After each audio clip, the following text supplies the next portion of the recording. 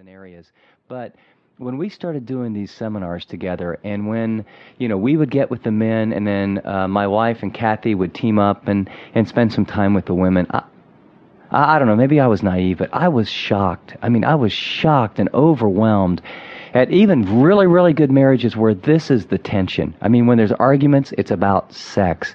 When there's power plays, it's around sex.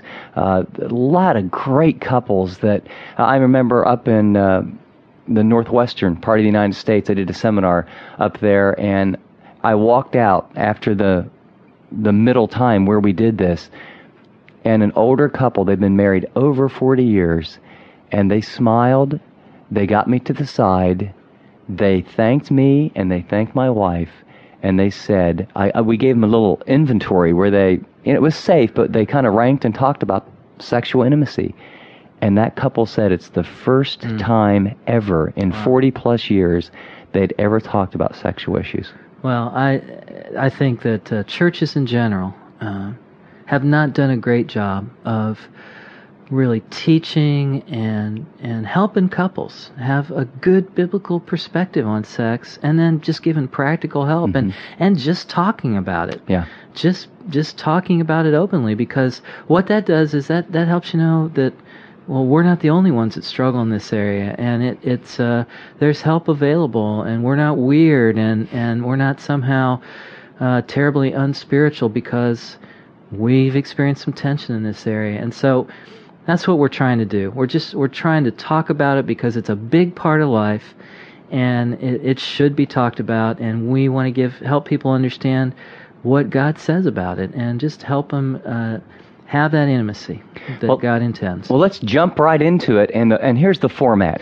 We're going to talk about, and this is not exhaustive, I mean, we could come up with multiple more, but we're going to talk about the top 5 things that the average man wished his wife understood about sex. Number 1, ladies, the man in your life wished you understood that sex is more important to him than you ever dreamed. Let me repeat that.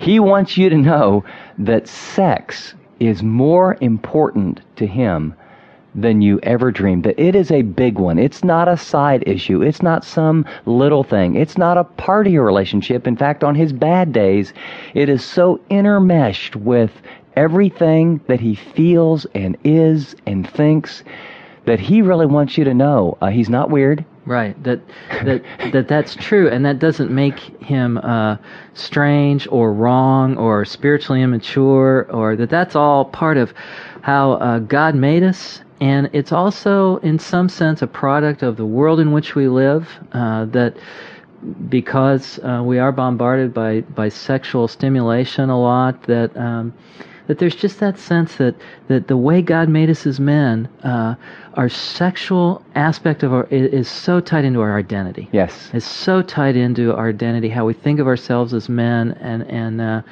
that wives just know that that's a fact.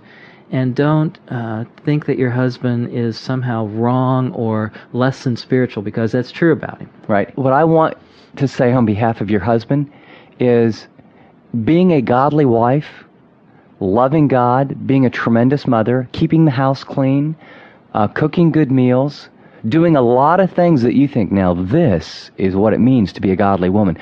What he wants you to hear, I believe what God wants you to hear, is that the sexual relationship you have with your husband is right up there at the very top of all those other things. In other words, you can't compartmentalize and say, maybe because of past experience, or maybe because of a wrong or unbiblical view of sex, or maybe it's like, it's just him, and we're doing well in 4 out of 5 areas, or 5 out of 6. What I want you to know, if sex is one that you're not doing well in, it colors every aspect of your relationship. Just as we told wives, right, that love, romance, and relationship, we told the husbands, you can't separate that from sex.